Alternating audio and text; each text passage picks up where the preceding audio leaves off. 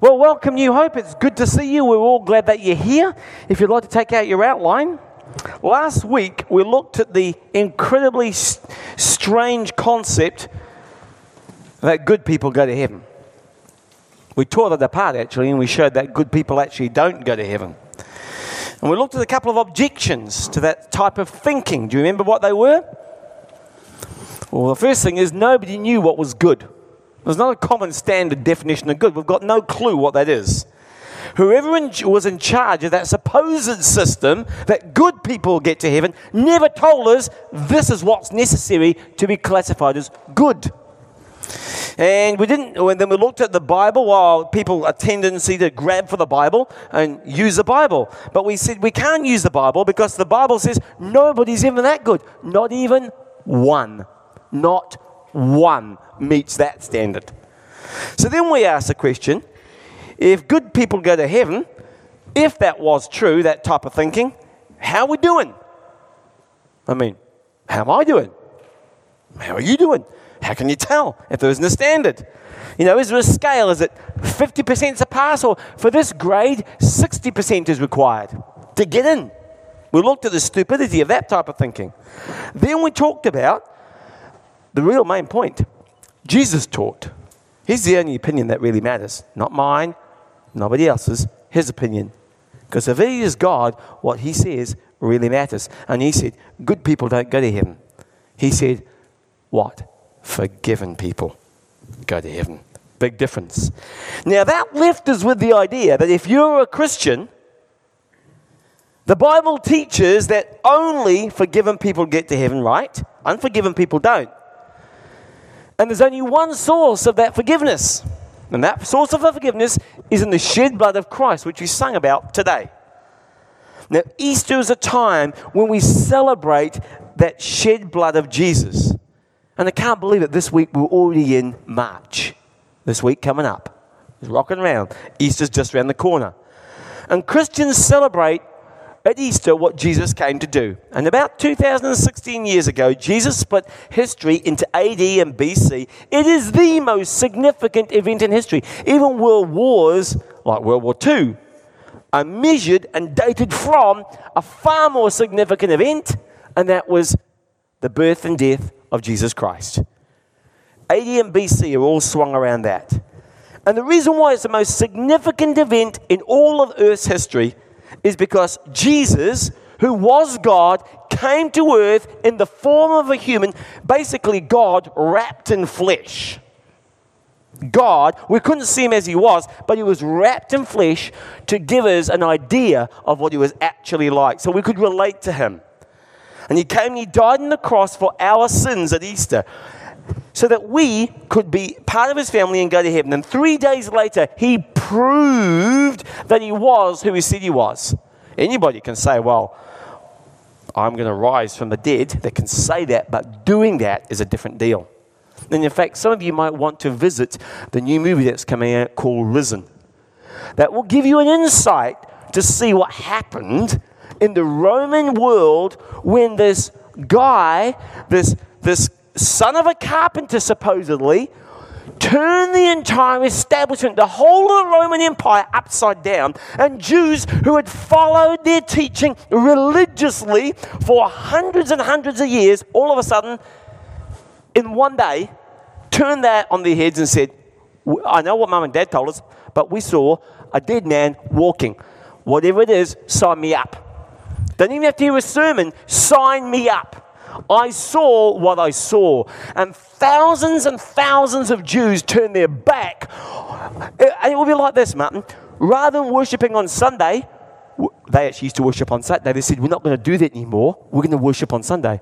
And they said, and many people said, but we're going to go to work. So they met on Monday nights, the equivalent. You know what I'm saying? I'm moving things along. It was a radical change. So much so that within one generation, Rome had become Christianized. Something happened back there.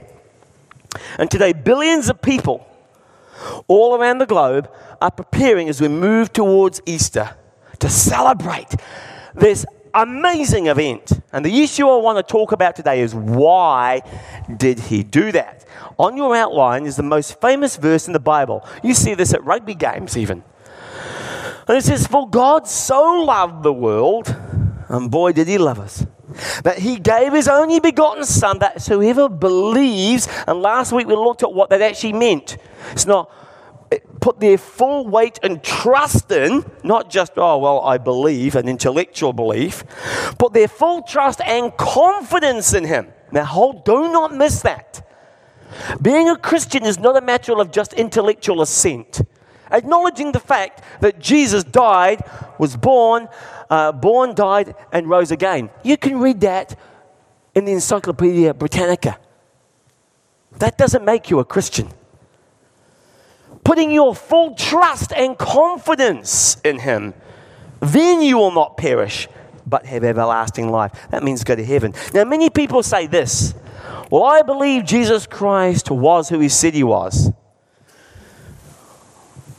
Cheap talk. Cheap talk.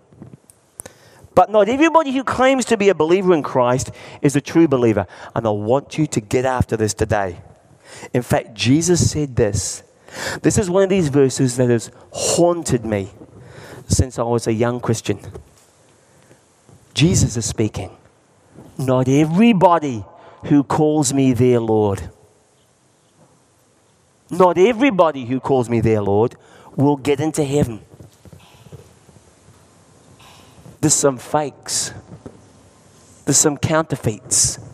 Only those who obey my Father in heaven will get in. Wow. What he's saying there is talk's cheap. Where's the fruit? He's saying here, you can tell a true believer not by their words or just lip service, because not everybody who calls me. See, the lips are moving. In fact, many places in the Old Testament it says, with your lips you profess me, but your heart is far from me. He's getting to the issue of the heart here, of the follow-through. In other words, he's saying you can't actually tell a believer by their lips service. Just because they talk the talk doesn't mean they walk the walk. See, you probably met people from time to time, and some of you who aren't Christians have probably met people like that, who talk like heaven but live like hell. You met them and thought, geez, if that's a Christian, I'll never borrow that. And you may have met some people like that even at work.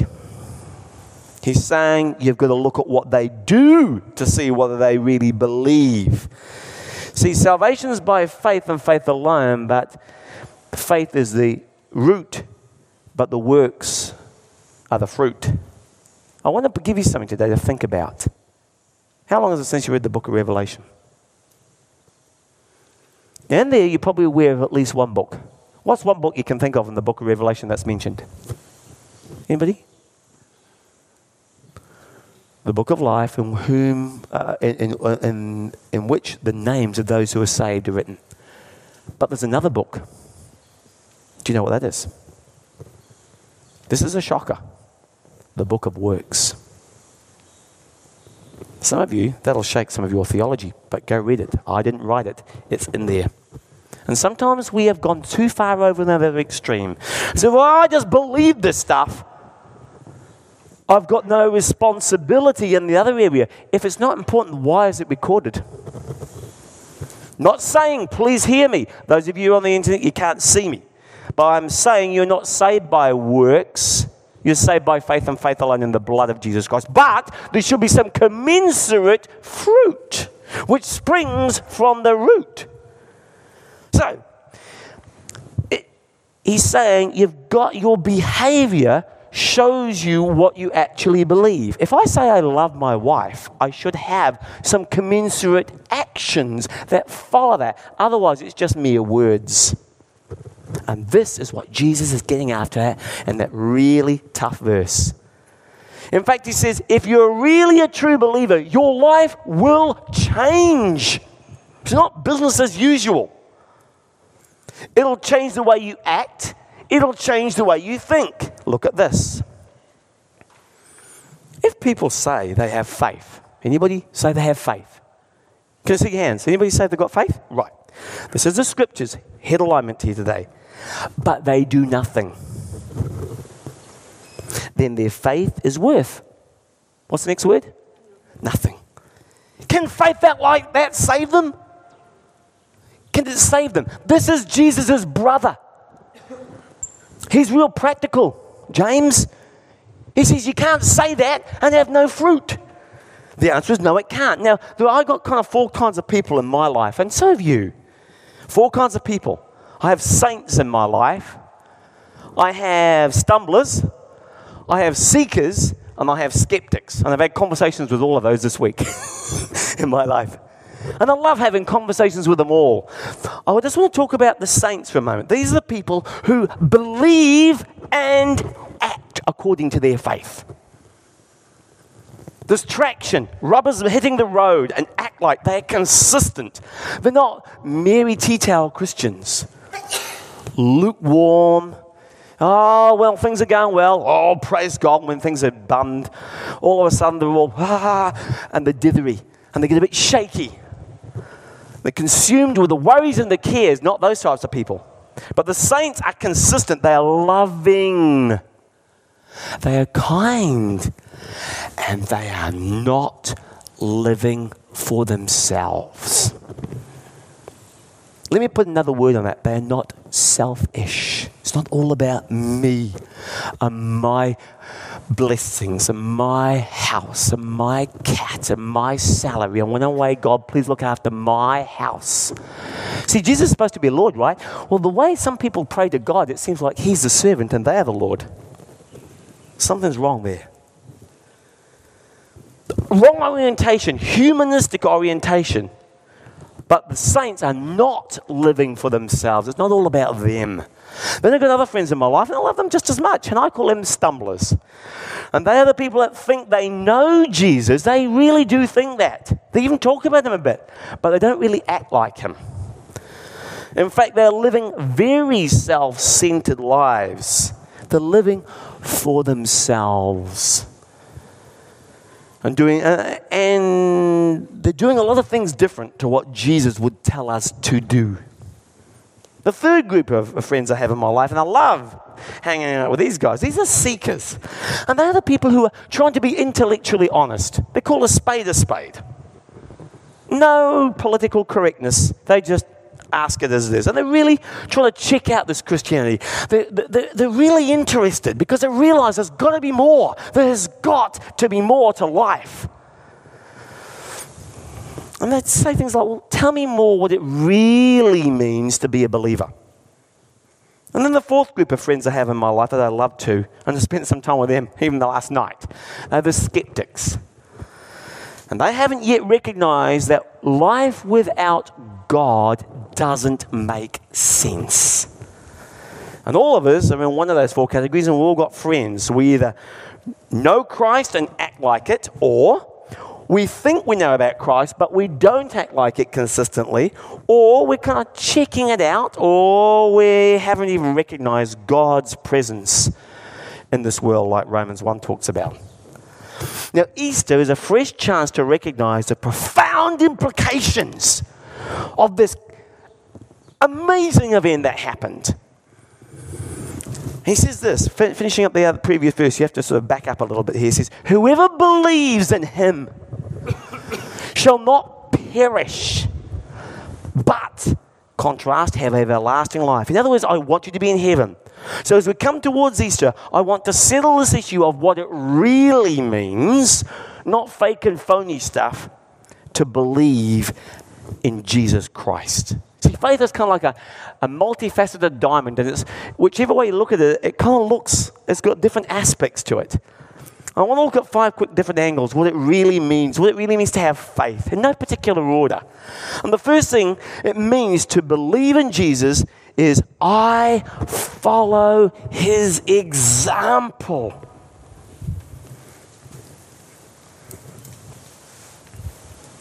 I follow his example. Everybody has an example they follow. Who are you following? Donald Trump? Sorry, we've just been having a conversation about Donald.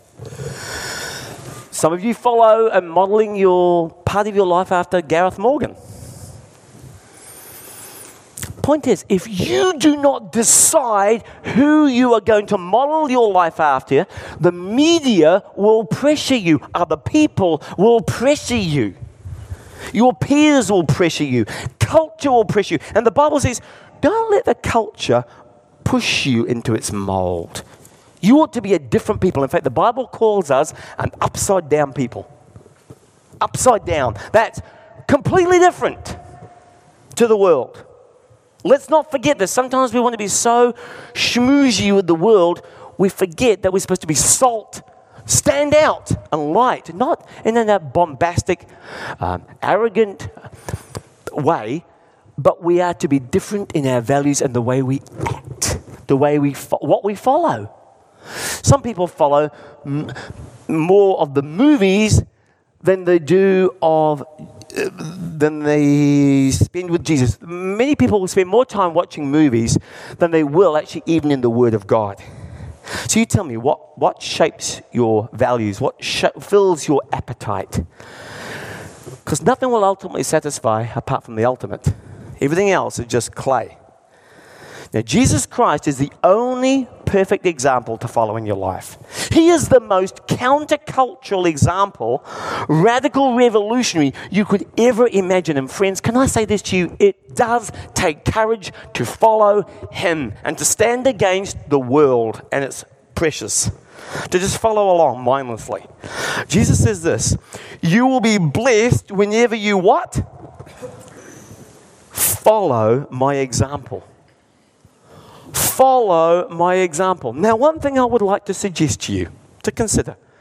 Did Jesus spend his time climbing the corporate ladder? See, our culture says you're making it in this life if you're upwardly mobile. Do you know what I mean by that? Jesus said, you got that wrong. He said, you want to be the greatest in my kingdom? You need to be the servant of all. That's downwardly mobile. See, Jesus descended into greatness. Interesting. Different to the culture. Everywhere Jesus Christ went, he told people to follow him. In fact, 21 times in the Bible, he says, follow me. You follow me, and you follow me. I like that. He is not saying, hey, follow this fancy philosophy, all these fantastic set of principles because they are pragmatic and they work. Well, they do, but that's not the reason. Follow me. He said, don't follow programs and principles, follow a person. Not a code or of ethics or a liturgy, follow me. And if you don't get anything else I say today, get this. God wants a living, growing, ever-increasing relationship with you. Just like you want one with your spouse. Just like you want one. Not a stale one, a growing, ever-increasing one. God isn't interested, just to be clear about this, in religion. Just as the same way that your spouse isn't interested in a stale relationship that just natters words and has got no heart behind it. God is interested in relationship, not religion. And that's why he sent Jesus to move all that religious hoo-ha out the way and get to the relationship. Now, when you begin living a relationship with Jesus, what happens? You get all sorts of benefits. And there's two I want to just share with you for those who are not yet Christian and to clarify for those of you who are Christian. Number one of those benefits, that when you follow Jesus, you get stability. You may want to just write that out the side somewhere. Stability. And the other one, I'll just make it quick for you, is clarity. Please write those down if you're taking notes. Stability and clarity. First, I get clarity. This means things get much clearer in my life. I all of a sudden see relationships in with a different perspective. My future becomes better. I'll tell you what happened to me. My sin becomes clearer when I have a real relationship with Jesus. It's not just, oh God, thank you. Please forgive me for my sin and thank you very much. Amen. The first thing you'll know is God wants you to get specific about that sin and actually own it. Not just bypass it. Clarity. My priorities become clearer. Because everybody thinks their things are a priority. Everything gets clearer. I'm not so easily distracted because my priorities are clearer. And I have more direction in my life. So I've got more focus and clarity in my life. And Jesus said this. He said, I am the light of the world. Okay? The light is dark. Poof. Here's a picture. I am the light. Now, when you get the light, you go towards the light. Now, look at this. He says here, if you follow me, you won't be stumbling. You'll get clarity through the darkness because you'll have the light that leads to life. You know why that is? Because Jesus doesn't make mistakes when he gives you guidance. Just check. It is his guidance, not your own wishes or anybody else's wishes for your life. He never makes mistakes. Ever feel like you're just kind of stumbling around in life? Where the heck am I going? Going nowhere. If you ever feel that, could I suggest to you humbly that you're probably not following Jesus clearly? Because there he says, if you follow me, you won't be stumbling through the darkness. See the difference? That's one of the ways we can look at that. Because when you follow him, he makes things clear. Second thing that happens when I follow Jesus is I get stability. In other words, I get a solid foundation on which to build my life. Not long ago, I was in Israel, and I saw the incredible buildings that are still there 2,000 years later. Odds of surviving such harsh storms and things of life over 2,000 years are still there. But you could have a rock for your life because you are going to have storms in your life, unexpected ones. Some of you already experienced some of them. Some of you have had financial storms in your life. And they came by surprise. Some that weren't such a surprise. I'll tell you what you will definitely have. You waiting for this? Relational storms. You're going to have those. And if you get married, oh boy, young people, you're going to have some marriage storms. So did you all hear that? Yeah, you're going to have some. All of us who are married are smiling at the moment. You young people, be aware of that. You're going to have some of those. Some of you are going to have some health storms. Sadly, some of you sitting here are going to have, or in fact, all of us are. Every one of us in the same boat. We're going to have people that we love die. And there's some emotional storms that are just going to feel like you've been thrown up in the air. What's going to be your stability when that happens? Well, Jesus says this. All who listen to my instruction, well, everybody's doing that now. What about the second part? There's a big logical connector here. The word is and. So in logic, both have to be true. Are you listening to the word of God right now? Yes or no? Yes. So to get this, you have to do the second part. It's an and, not or. Both have to be true. Listen to the word of God, follow my instruction, and follow them. If you do both of them, then you're wise like a man who built his house upon the rock. Both have easy to listen. The second part is what we're after this morning. And does it. Next, when I really believe Jesus, I accept his grace. Second thing it means to be a real believer, not a phony one, not the one we looked at in Matthew 7, is I follow his example, and secondly, I accept his grace. What does that mean? Well, let's take a look at Romans 5. Those who accept God's full grace, the greatest gift of being made right with him. In other words, God wipes away all the things that you and I have done wrong, and he forgives you. That's not justice, that's grace. We'll surely have true life and rule through Jesus Christ. What is grace? Grace means when God gives you what you don't deserve. He does something for you that you don't deserve. Grace is when God gives you what you need, not what you actually deserve. Now, one of the things I need most, and we sung about that today, is forgiveness. Forgiveness is an outworking of grace. And God says, I forgive you for what you've done. I just was reading this week. A guy called David Hagler was an umpire of a baseball team.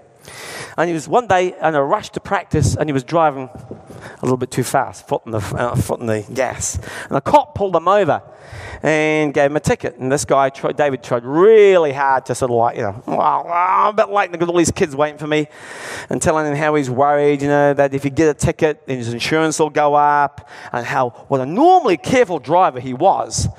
The officer said, well, if you didn't like it, go to court, and proceeded to write him a ticket. Now, the very first game of the season, he's umpiring behind home plate. He's an umpire at this baseball. And coincidentally, the first batter up was that same policeman who'd written him the ticket. Immediately, he says, I recognized him. But more important, he recognized who I was. And he kind of nervously asked, how did that thing with the ticket go? How did it go? And I told him, you better swing at everything.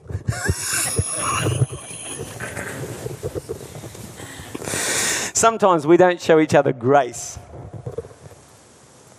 You didn't let me off the hook, and I ain't letting you off the hook. It's a mentality. The fact is, God shows you and I grace every day of our lives. Everything you have is because of God. Your freedom, your life, your health, your body, the air you breathe. I remember singing in California across one of our freeways. It said, imagine if the price of air, if it came to us by any other supplier. It'd be very expensive, right? When it comes to blowing it and making mistakes, God shows you his grace, even though you and I don't deserve it. If you trust in Christ, look at this next verse. Now, God says he will accept and acquit us. In other words, declare us not guilty for all the things that you and I have done wrong. If we trust Christ to take away our sins, we can all be saved in the same way by coming to Christ, no matter who we are or what we've been like. Now, regardless, therefore, of your ethnic background, of your religious background, of your economic background, it doesn't matter a hill of beans. You can still come to Jesus Christ. Now, I'm so glad that God gives us this chance. He's not the kind, 3 strikes and you're out rule like that umpire. You got 3 and that's it. So how do you get grace in your life? Well, you can't earn it. You certainly can't work for it. You don't deserve it. There's only one way you can access that is by admitting your need for it. You swallow your pride and your ego and you say, I realize I need God. And you say, God, I need your grace because I'm not perfect. I have sinned. And heaven's perfect and I'm not. And there's no chance I'm going to make it to a perfect place on my own merits. So I need your grace. I need your forgiveness. I need your love. That is called humility. And God always gives grace to the humble, but he is on the other side of that equation, opposed to the proud. So the Bible says this, unless you accept God's kingdom, in the simplicity of a child, you'll never get in. You just come and say, God, I need your help. And Easter is about grace and saying, God, I need your help. Now, one of the things we have seriously done, I will admit to you in my life, I have seriously undercalled the seriousness of sin. Sin is way beyond, this is a subject for another message. In fact, that was one I was working on this week and had to change it. But it is so gargantuan that Jesus had to come himself to sort it. The problem was unbelievably large. But Easter is about grace of God that he offers to you. Question to you, will you accept that help? The third thing it really means to really believe in Jesus, and this is important, is I invest my life in him. What I'm saying, folks, is there is far more to your life. You get 80 years here, if you're lucky, 80, 90. That's it. Compared to eternity, it's a gnat's whisker. In other words, diddly squat. There's far more there's far more than just here and now. There's an eternity. And the purpose of life is not acquisitions of things. You know why? You're not going to even keep them. You may get them if they last. Because I don't know about you, but most of my stuff breaks. It does. I'm not going to get to keep them anyway. So you have three choices with your life. You can either waste your life chasing things that will never last. Secondly, you can spend your life in a way that will be honoring to God, because you only get one of those. And three, you can invest it. So God gives you freedom of choice though, but you are not free from the consequences of that.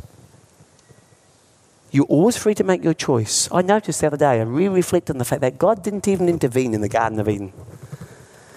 But Adam and Eve, they were free to make their choice after He made it clear. But they were not free of the consequences of their choices, and the same is for us. You and I make choices on this planet that have eternal implications. So choose wisely.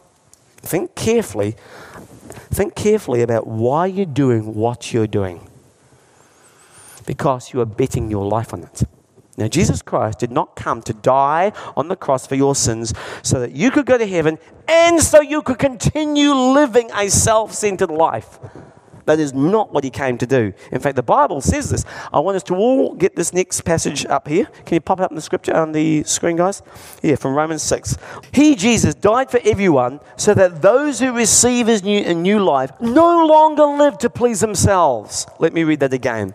He, Jesus, died for everyone so that those who receive His new life will no longer live to please themselves. There it is. That's the proof. Instead, what do? They live to please Christ. Question. Are we as a church living to please Christ? Because that's the purpose. Who died and was raised for them. God says when we are truly following Jesus, you are living for His plan and you're living for His purposes. We are not living for our purposes. That's what that says. Now the Bible encourages us this way. It says, give yourself half-heartedly to God. Look at that. What does it say? It says, give yourselves completely. How about 80%? Give yourself completely to God, every part of you, for you have been saved from death, and you want to be.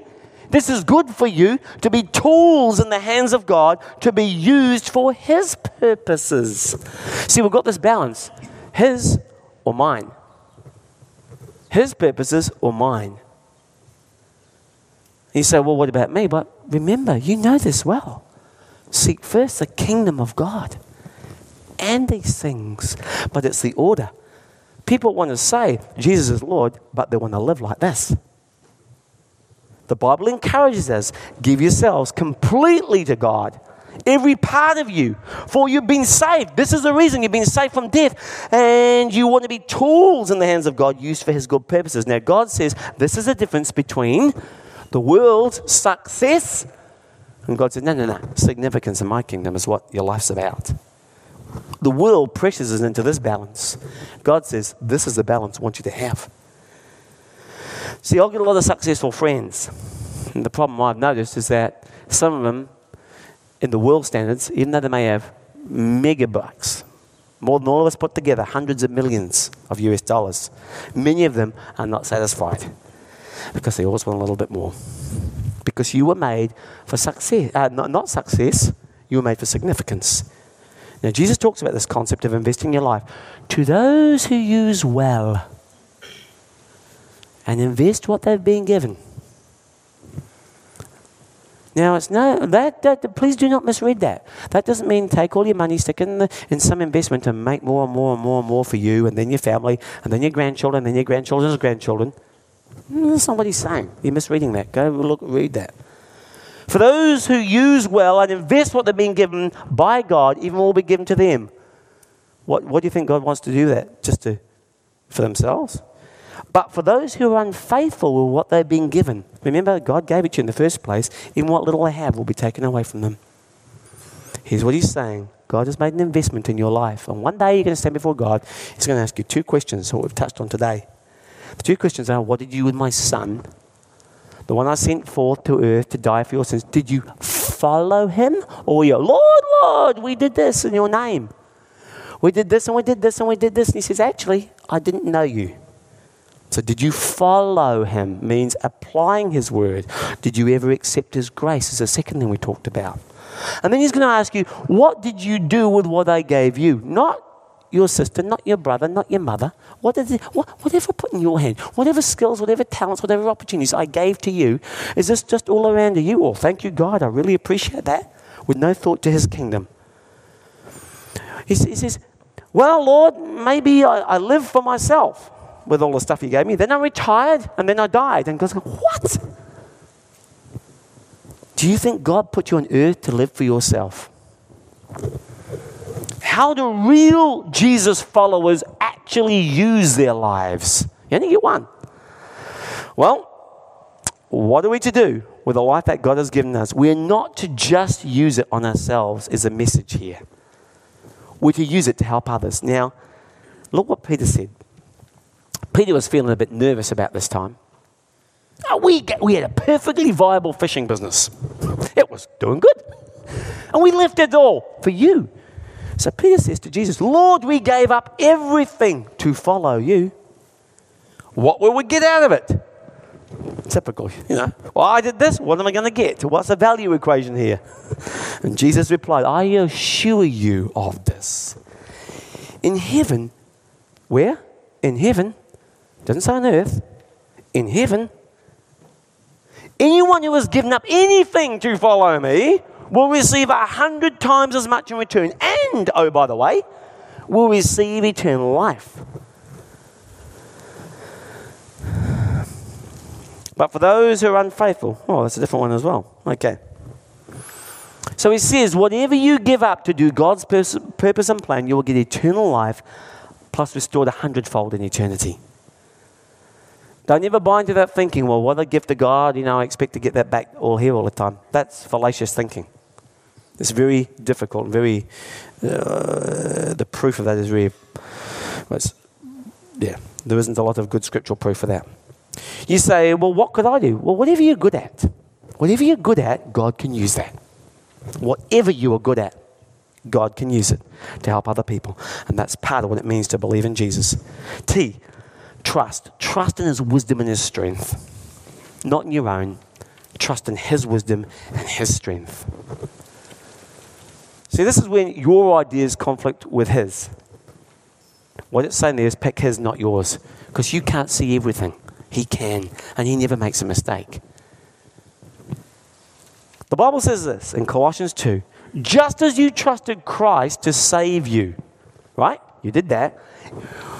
Trust him with each day's problems too. Live in vital union with him. See the implication of the relationship there? Live in vital union. This is not just pie in the sky when you die. It's steak on your plate while you wait. Right now, today. So you trust him at the beginning of your life and through the life of faith, and then you trust him for each day's problems too. That's about trust. And then you trust him to serve you and save you eternally. So faith is about trusting God's wisdom and trusting God's strength in my life. See, wisdom shows me what to do, but God also gives me the power to do it. That's the strength. I've got to have both. And Romans 8 says this. We know that in all things God works for the good of those who love him and have been called according to his purposes. And Paul is saying here that God can use all things to help bring us to maturity. That's a different way of looking at life. And even in the worst that life throws at us, God can work through my circumstances to make me more like him. So Jesus says this. When you trust me, I'll give you power and strength. Philippians chapter 4, verse 13. Great verse. Let's read it together. Philippians 4:13. Let's read it aloud. I have the strength to face all conditions by the power that... There's the two words, strength and the power. He gives you both when you trust him. How do you know when you're not trusting him? Here's the easiest way out. You worry. You worry. Anybody else familiar with this word? Know what I'm talking about? Worry. When you're worrying, you are not trusting. And when I'm trusting, I'm not worrying. My stress goes down, my peace quotient goes up. So Jesus Christ can help you with those worries because worries can be consuming. I know Christians who say, I follow Jesus, but I'm worried. I'm going, whoa, whoa, whoa, whoa, whoa. This is where we're talking and not acting. We need to take out that, get into this. Look at this verse here. Proverbs 3:5. Trust God from the bottom of your heart. Don't try to figure out everything on your own. Listen from God's voice in everything you do. Wherever you go, He's the one who'll keep you on track. Now, there's a lot of ways to deal with worry in your life. And one of them I've found, you might think this is quite strange in our culture, but I'm just going to tell you anyway. One of the ways I've found to deal with worry is to recall and sing a song in my head. If you sing the right song, it has the ability to reset your thinking. You know, like you have a problem with your computer sometimes? You got to reset it. It's doing things going round and round and round. You can't get control of the thing. So you reset it. And singing a song gets the right, with the right words, it helps reset your thinking. It helps you reset your heart and your emotions. And it helps you think in a different way. Now, on your communication card, I have a friend called Rick Mutchow. And Rick wrote a brilliant song called Trust God. If you want a free MP3 of that, which he's given me permission to give to only our church, do not pass it on to anybody else or sell it. Just write trust on your communication card and I'll be sure to send you a free MP3. And we'll give you it this week. The last facet of faith is this. True believers actually hold on with tenacity to God's promises. There are many promises in the Bible for you. Promise for that inner peace. Inner peace. Many people tell me when they become Christians, one of the biggest changes they realize is inner peace. The promise of provision. Now notice it is for your need and not your greed. That is biblically justifiable. God's provision is for your need, not your greed. Thirdly, actually, God also gives you promises in the Bible about loneliness. Lots of opportunities for you to learn to trust God. Now, the reason why you worry is you really don't know what God promises to do in your life. And the Bible tells us that God is truth and He cannot lie. The Bible says that God can't break His word. That means all these promises He's made, so that we who have trusted our very lives to God, have every reason to grab the promised hope with both hands. See the picture here? Grab them with both hands and never let go. In other words, hang on, never let go. Now, some of you aren't even aware of some of the promises in the Word of God. And maybe it's one of those small group studies you may want to look at together, the major promises in the Bible. And if you'd like a list of those too, again, on your communication card, you need to write the word promises. Please make sure your email is clearly spelt correctly, in case some of you have changed it too. Promises. And I'll send you a list of some of those that'll get you started. Now, one of the greatest promises in the Bible is He says this, I will never stop loving you. We sang about that today. The Bible says nothing will ever be able to separate us from the love of God. Death can't even do it. Life can't even do it. All the stuff that comes in life. Angels and demons can't. Our fears for today. Our worries about tomorrow. See, God is outside of time. He's already there. He says, don't worry about that. I know exactly how it's going to work out. Chill. Be anxious for nothing. But in every situation, may your requests be made known to me.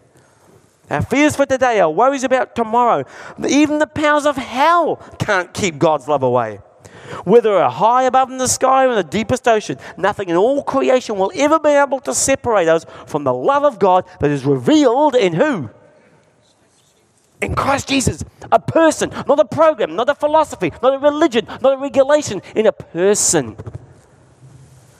You can't make God stop loving you. Because God's love is not based on what you do. It's based on who He is. And He says, I will never stop loving you. Now, maybe today you're listening to this and you have been rejected. Oh, yeah, that hurts with a capital H. You've been rejected by somebody. You know the pain of rejection. And you know what it feels like to be unwanted. You've been given the flick. Doesn't matter whether you're a teenager being dropped by your boyfriend.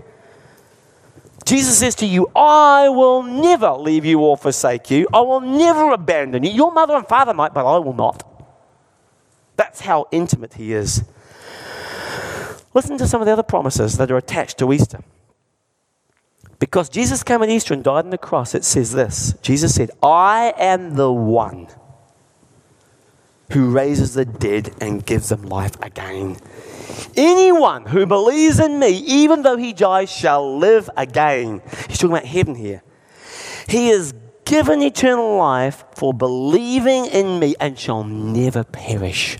That promise is rock solid. And you can take that not just in your life, but into eternity. That'll never change. God's truth never changes. Another one. The Bible says, because Jesus was raised from the dead. That's what Easter's all about. We've been given a brand new life. That means you get to start over and everything to live for. In other words, you've got a real purpose to live for. That real life that Jesus talked about. Not the other stuff that the world hands out. Says, oh, do this, then you'll be happy. Then you'll be fulfilled. Including a future in heaven. That's God's retirement plan, not down here. Can I humbly suggest just say that very humbly, but clearly, for a Christian, there's no such thing as a retirement. It's repurposing. You've got eternity for that. Be about God's business, not collecting shells or playing golf. There is limited time to do this.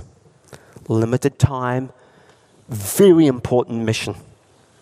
You say, well, how do I get this grace?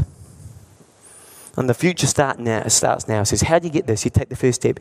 I've written on your outline a very short believer's prayer. Some of you today are just checking out Christianity. And I just want to read it through for you. Then I want us to pray it together. Let me just read it to you so we know what we're saying, so there's no surprises. I wrote this prayer and says, Dear Jesus, I want to have real faith in you, not fake faith. Thank you for dying for my sins and showing me how to live. Today, I want to become a true believer in you. I want to follow your example. I want to accept your gift of grace. I need your forgiveness and mercy. You made me for a purpose, and I want to invest my life in serving you. I want to trust your wisdom and your strength, and I want to hold on to the promises when times are tough. Friends, this is what it means to be a true believer. Whoever believes in me shall not perish, but have everlasting life. Are you today ready to accept that? Let's bow our heads and pray as I pray that again.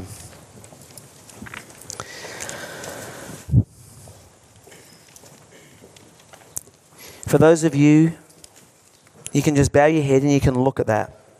There's no magic about closing your eyes apart from it helps you to focus. You may just want to look down at that prayer, and in your mind you can just think, me too, God. Or you can just read it aloud in your mind as I read it, and make it your prayer if that's your desire today. Say, Dear Jesus, I want to have real faith in you, not fake faith. Thank you for dying for my sins and showing me the way to live. Today, I want to become a true believer in you. I want to follow your example. I want to accept your gift of grace. I need your forgiveness and mercy. You made me for a purpose, and I want to invest my life in serving you. I want to trust your wisdom and your strength, and I want to hold on to your promises when times are tough. Amen. Father, thank you for the time in your word today. I pray that your Spirit would work in the hearts of your people, and that you would move each person one step closer to you, that you deeply disturb some others. You bring healing and comfort to others, and hope in life eternal. In Jesus' name we ask it. And all the people said, Amen.